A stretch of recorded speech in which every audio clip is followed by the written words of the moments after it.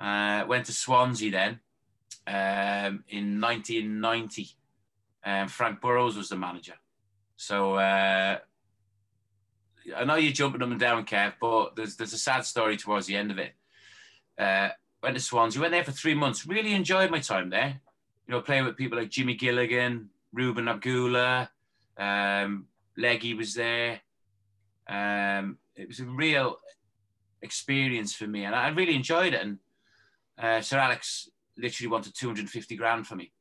You know, this is back in 1990, and Frank said that they couldn't afford it because they were skint. So it was disappointing at the time, but I came back to Man United. He offered me a 2-year contract, stayed there for another year or two, and then what happened then was Eddie May asked me to come along to Cardiff, and to me, the rivalry, because I hadn't played against Cardiff and I'd only been there 3 months, I didn't understand the rivalry between Swansea and Cardiff. When I come on loan to Cardiff, I remember Eddie taking me into the middle of Ninian Park and saying to me, and Eddie was huge. He was like, he would just say to me in his Cockney accent, he said, "This is the place for you." And I went, okay.